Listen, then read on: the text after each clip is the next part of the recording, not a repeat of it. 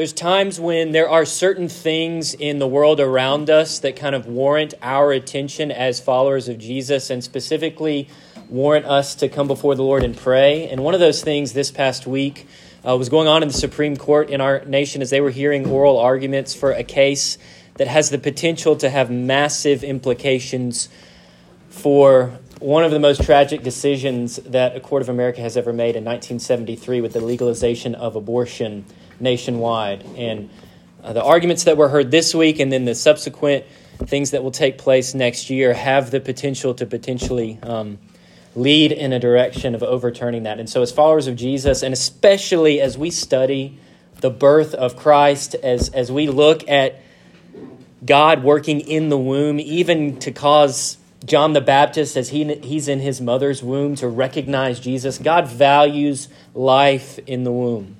And we have to as well as followers of Jesus. And so I'm going to pray for our time in the Word this morning, but I also want to just kind of uniquely pray for that. And if you guys would join me there as well. So let's pray to the Lord.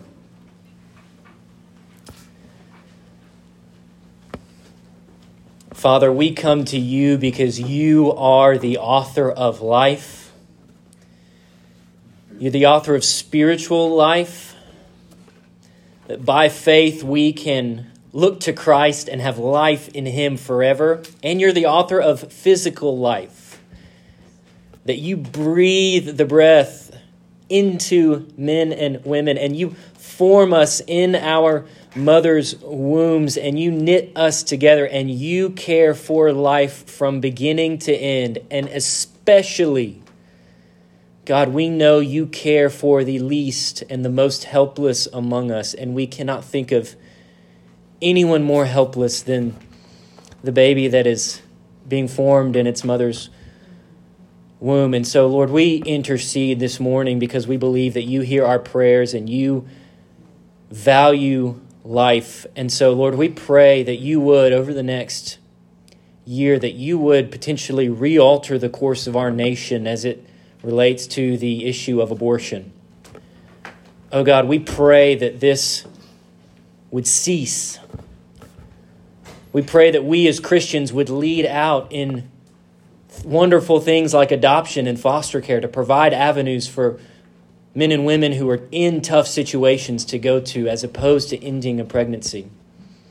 God, I pray that we would be compassionate and gracious, even as we know this is an issue our own community wrestles with. God, we pray that your justice, that your dignity that you view human life with would be known throughout our nation. Lord, we pray for our time in the Word together. I ask that you would give us eyes to see the truth of Luke 1. In Jesus' name we pray. Amen. All right, well, one of the kind of most well-known announcements that arrived at the birth of Jesus was the angels who announced that God was bringing good news of great joy to all people. And one thing that I as I was thinking through that phrase and even thinking through what we might do over the next few weeks together is to ask the question specifically, okay, what does it mean to say that the gospel is good news for all people? For all kinds of people. How does God, in His grace, in Christ, speak specifically to you and to me? Because while the same general truth of the gospel is true for everyone, that we are all sinners in need of a Savior, God does uniquely bring that truth to bear on people depending on who we are. And so we know that the gospel is good news for men and women. The gospel is good news for the young and the old. The gospel is good news for those who grew up near to the Lord and those who grew up far from the Lord. The gospel speaks to a successful lawyer, and the gospel speaks to a single mother. The gospel speaks to someone who is recovering from an addiction, and the gospel speaks to elementary school students. The gospel offers a future for those at the end of their lives, and the gospel offers purpose and meaning for those at the beginning of their lives. The gospel heals the broken, and the gospel humbles the proud. And so with that kind of foundation in view, that is kind of what went behind my thinking of calling our time together over the next 4 weeks, Sinners and Saints. Because I think when we study, we're going to study Luke chapter 1 and 2, we see people who are in both of those categories.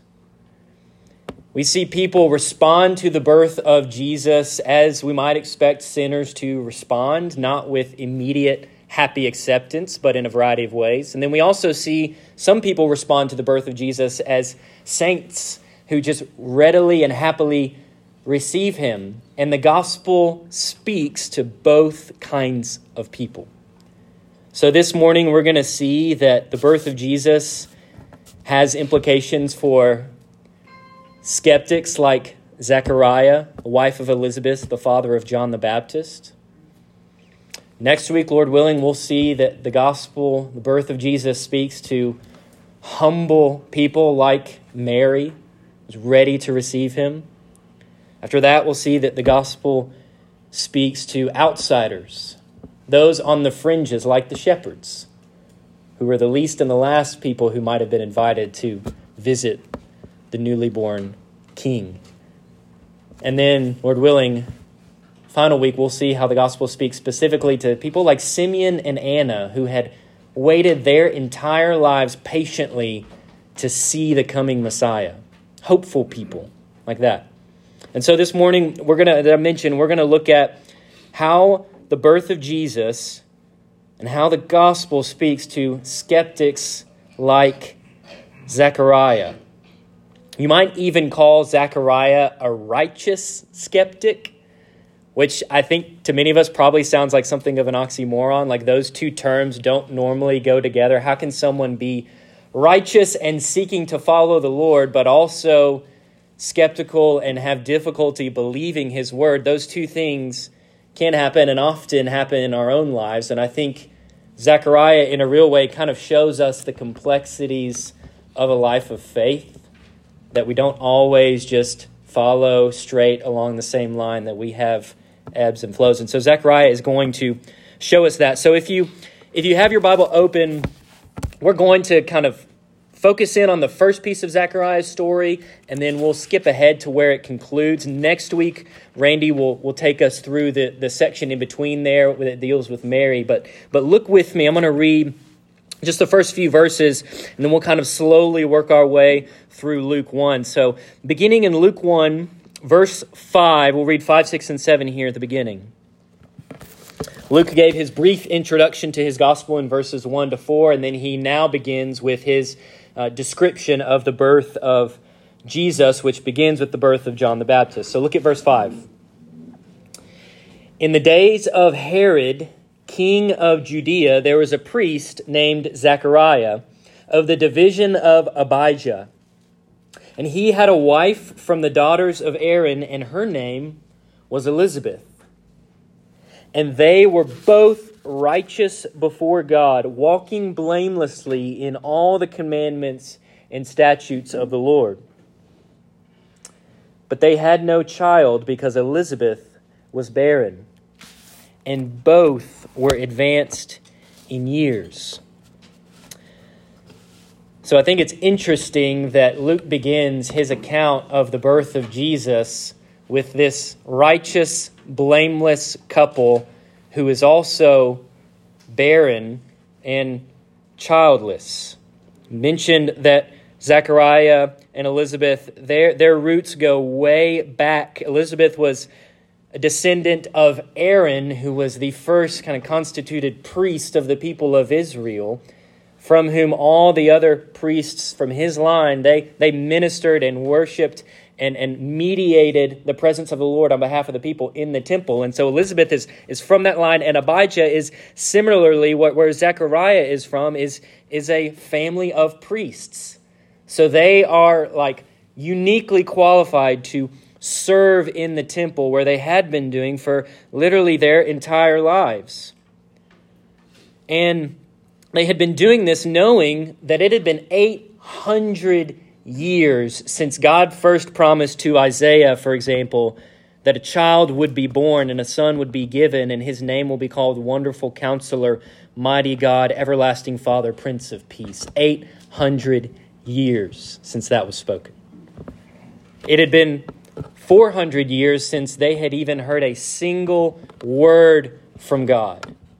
Malachi, the final book of the Old Testament, final prophet from God before the birth of Jesus, was 400 years before this. So not only were Zechariah and Elizabeth old themselves, they were members of people of Israel who had been waiting for centuries to hear from the Lord. And now here they are, we're told that Herod is king of Judea.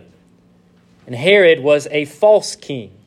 He was not a rightful king. Not only was he not fully Jewish, but also he had allied himself with the Romans, the oppressors of God's people. And he had set himself up as king of the Jews, is what he called himself. And so, like he said, Zechariah and Elizabeth, they're blameless, but also it says that they were barren. Elizabeth was barren, and they had no children, no descendants. They were advanced in years. We don't know necessarily how old that means they were, but they were past the age of being able to have children. And right here, Luke connects the story of Zechariah and Elizabeth with so many faithful people throughout the history of Scripture who are walking in righteousness before God and who are dealing with significant disappointment. Especially even as it relates to not being able to have children. You remember Abraham and Sarah in the Old Testament, they're in their 90s without kids before the Lord comes to them. Even Abraham and Sarah's own son Isaac, his wife, had trouble having children.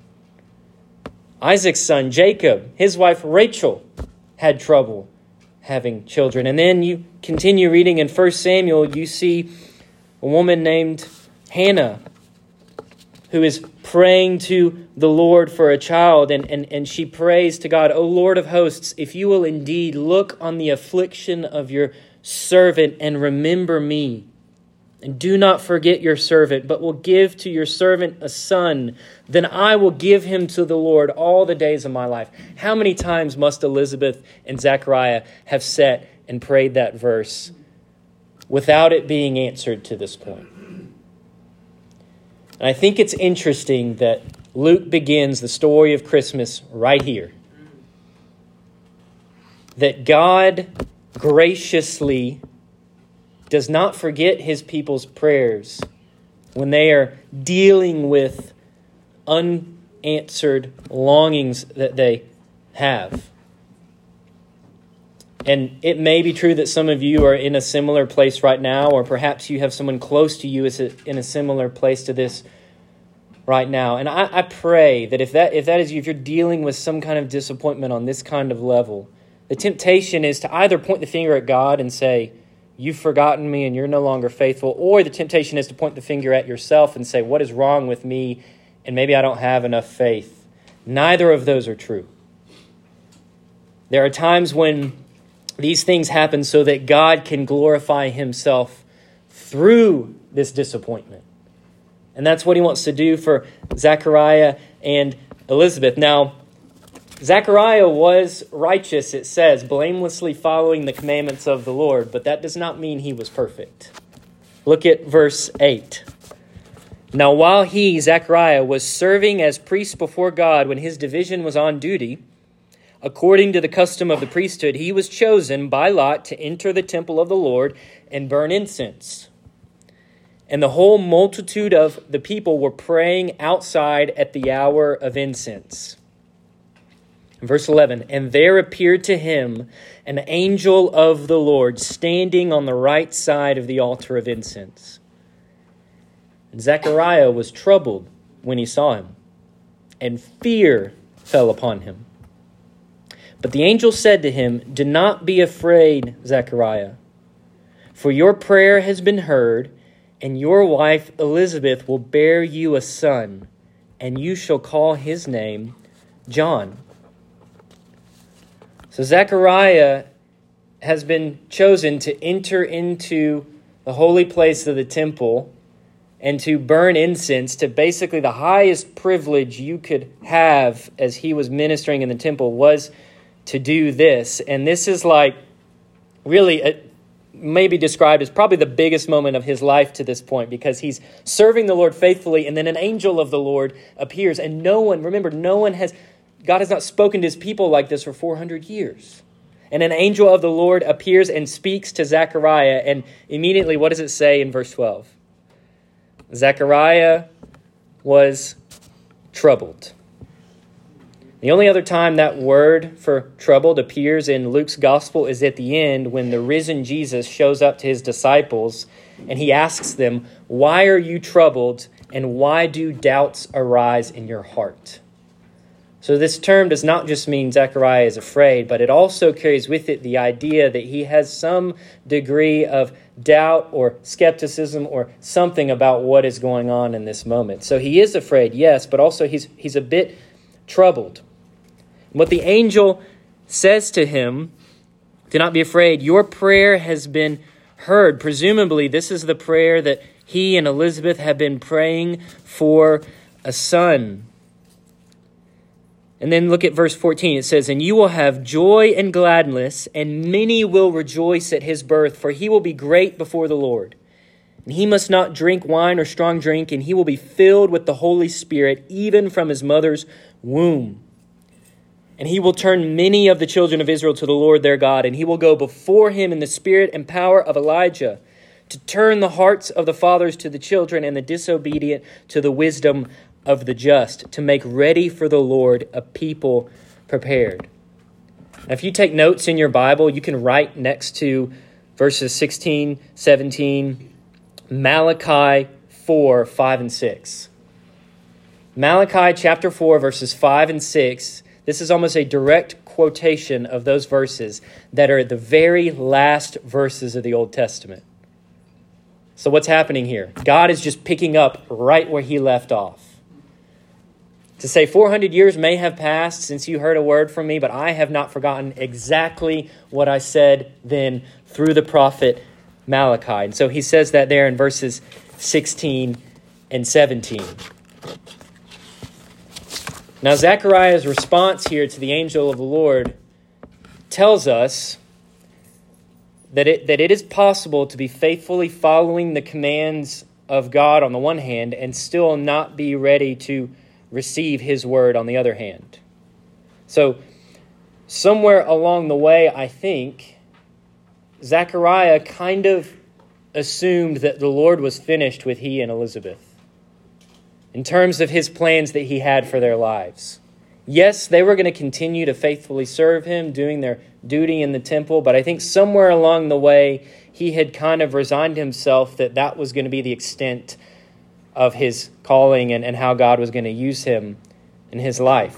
But as long as we still have breath, God does still have a purpose for us being here. And now he shows this to Zechariah in a miraculous way. He may not do this for us, but the point still stands that God's purposes for us do not diminish just because we increase in age. And so look at verse 18. Hearing all this from the angel, this is where Zechariah begins to take a turn. Zechariah said to the angel, "How shall I know this? For I am an old man, and my wife is advanced in years." And the angel answered him, "I am Gabriel. I stand in the presence of God, and I was sent to speak to you and to bring you this good news. And behold, you will be silent, unable to speak until the day that these things take place, because you did not believe my words, which will be fulfilled in their time." And the people were waiting for Zechariah, and they were wondering at his delay in the temple. And when he came out, he was unable to speak, and they realized that he had seen a vision in the temple. And he kept making signs to them and remained mute. And when his time of service was ended, he went to his home. After these days, his wife Elizabeth conceived, and for 5 months she kept herself hidden, saying, "Thus the Lord has done for me in the days when he looked on me, to take away my reproach among people." So Zechariah's response to this tremendous promise from the angel of the Lord for he and Elizabeth is, how shall I know this will happen? In essence, give me some proof. As if an angel appearing to him in the middle of the temple is not enough of a sign. He wants a little bit more from the Lord, just to confirm that what he actually has heard is going to come true. He says, how shall I know this? And as I was looking at that this week, maybe you're thinking this right now. That doesn't seem like a terrible question to ask, right? On the surface, like, I would probably do something similar. But the reason why the Lord, through his angel Gabriel, responds as he does to Zechariah is because beneath this question is a heart of unbelief. Failure to believe the word of God as it was spoken to him in that moment. A failure to just simply take God at his word, forgetting all of the years of struggle and difficulty that he and his wife Elizabeth have had, and saying, yes, Lord, like Mary will next week, yes, Lord, let it be done to your servant as it pleases you. No, he says, wait a minute, I'm an old man, my wife is advanced in years. In essence, Zechariah has been so consumed with his disappointing situation that even when God shows up, he can't take his mind or his eyes off of his problem, off of years of struggle that he and Elizabeth have had together. One of the strangest things that's ever happened to me occurred in 6th grade as I was working on a science project with my dad. We were building this bridge that was incredible. And we were using super glue to connect the wood pieces together and everything. And I was leaning real close and squeezing that little bottle of instant dry super glue and did it too hard and kind of splashed everywhere and went in my eyes. And I immediately ran to the bathroom, but literally in the 3 seconds it took me to get there, it had kind of dried and already set in place in my eyes. And so I'll spare you the details of the longer story, but we made an emergency visit to the eye doctor. He set me under, in one of those chairs, very carefully just kind of peeled these things off of my eyes. And eventually I was okay by the end of it and had no long-term effects of it, other than I was a little bit afraid to use super glue again for a little while. But the interesting thing about that is literally the moment that happened to me, I could not think about, talk about, or even look at anything else until that thing was dealt with. Because it both hurt and it was just annoying and it was clouding my vision of everything else going on in my life. And so in some ways, what Zechariah is dealing with is obstructing his ability to see who God is when he shows up. And until God graciously and kind of carefully helps him view his problem not right in front of him, but just kind of set it aside for a moment, see who the Lord is, and trust that he will deal with it, then Zechariah is not going to be able to respond in faith. So that's what God does. God graciously disciplines him by saying, okay, with your lips, you kind of question the word of the Lord, so I'm just going to keep your lips silent for a little while.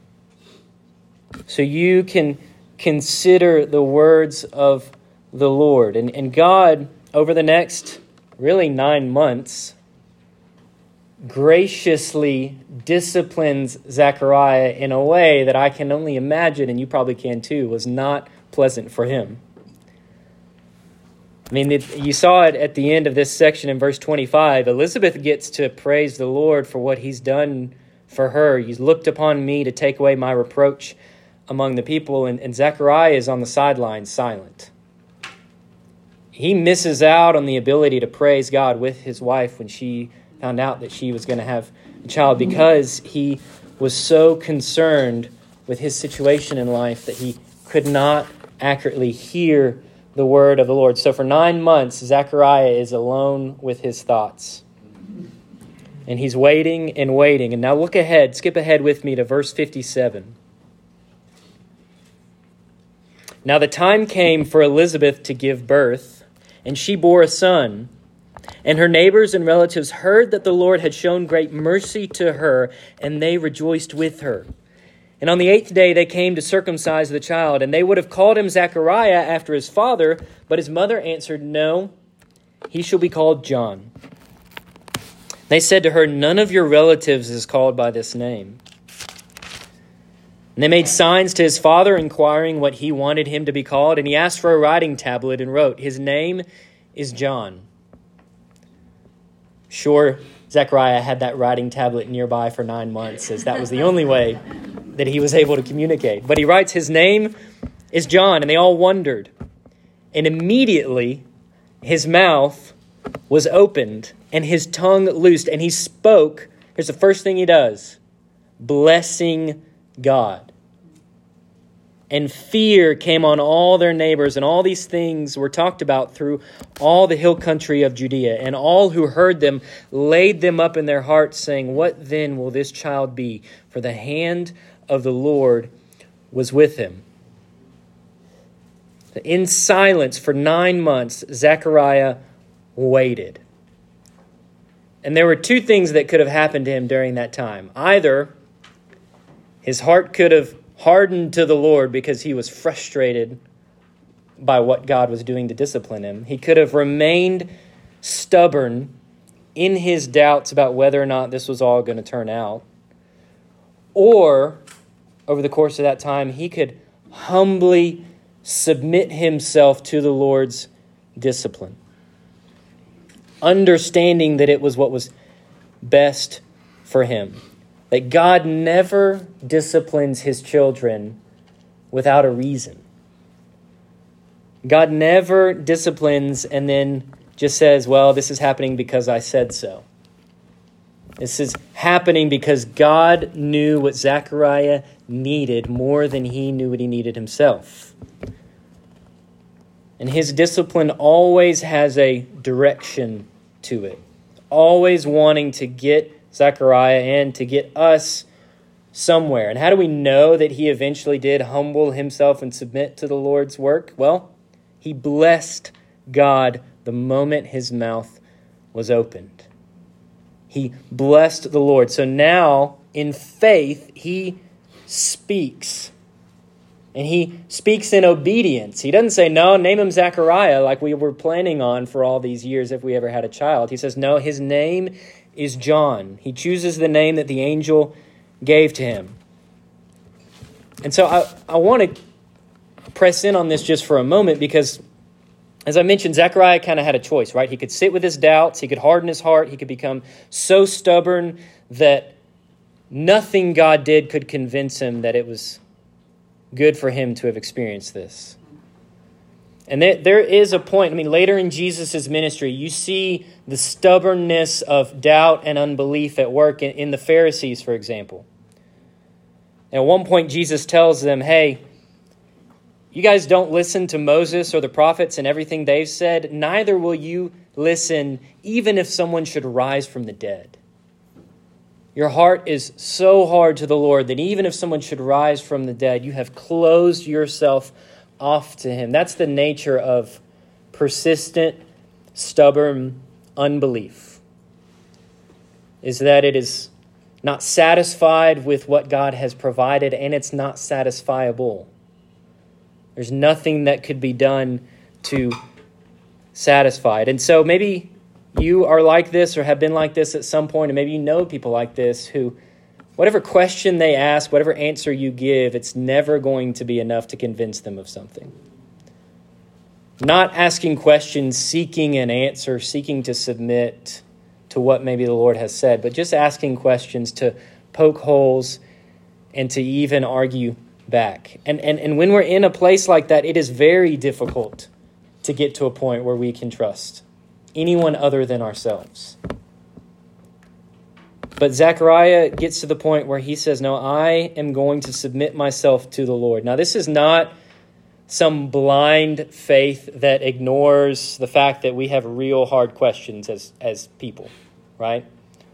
Zechariah had difficult things he was wrestling with, that we have difficult things we are wrestling with, that we are not told when we enter into the Christian life just to leave your questions and your doubts at the door because God doesn't want to hear those. That is not the consistent witness of Scripture. That's not even what Jesus did.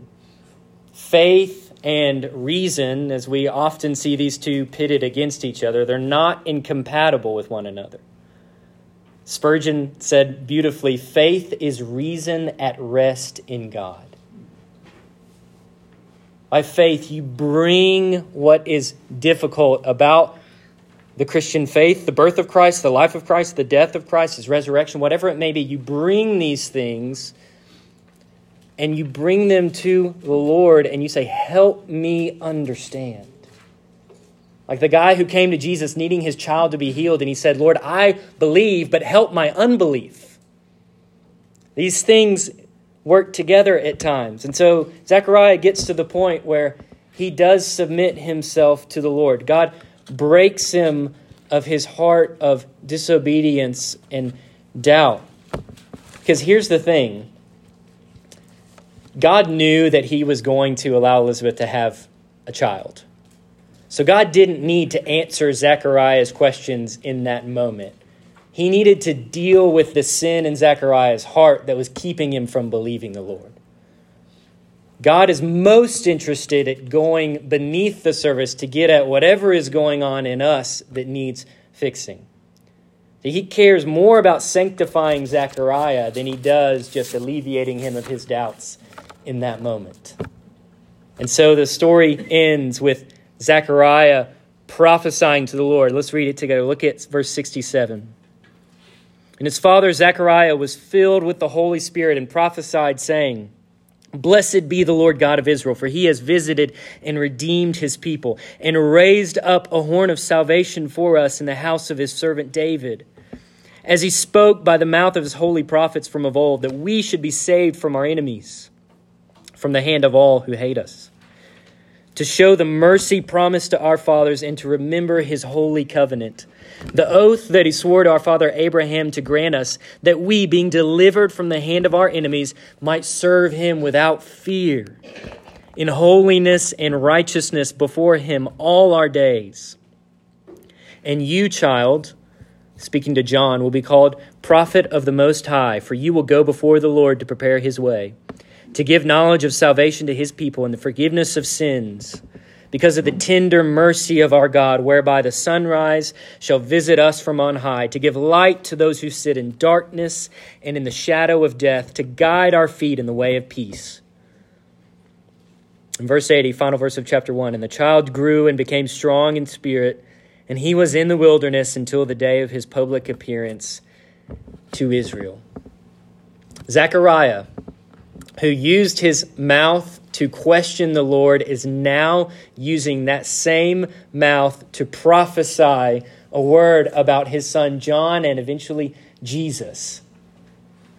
I love this, and I've never put this together until this week, that the same way Zechariah sinned against God, God is now using that same means to cause him to praise the Lord.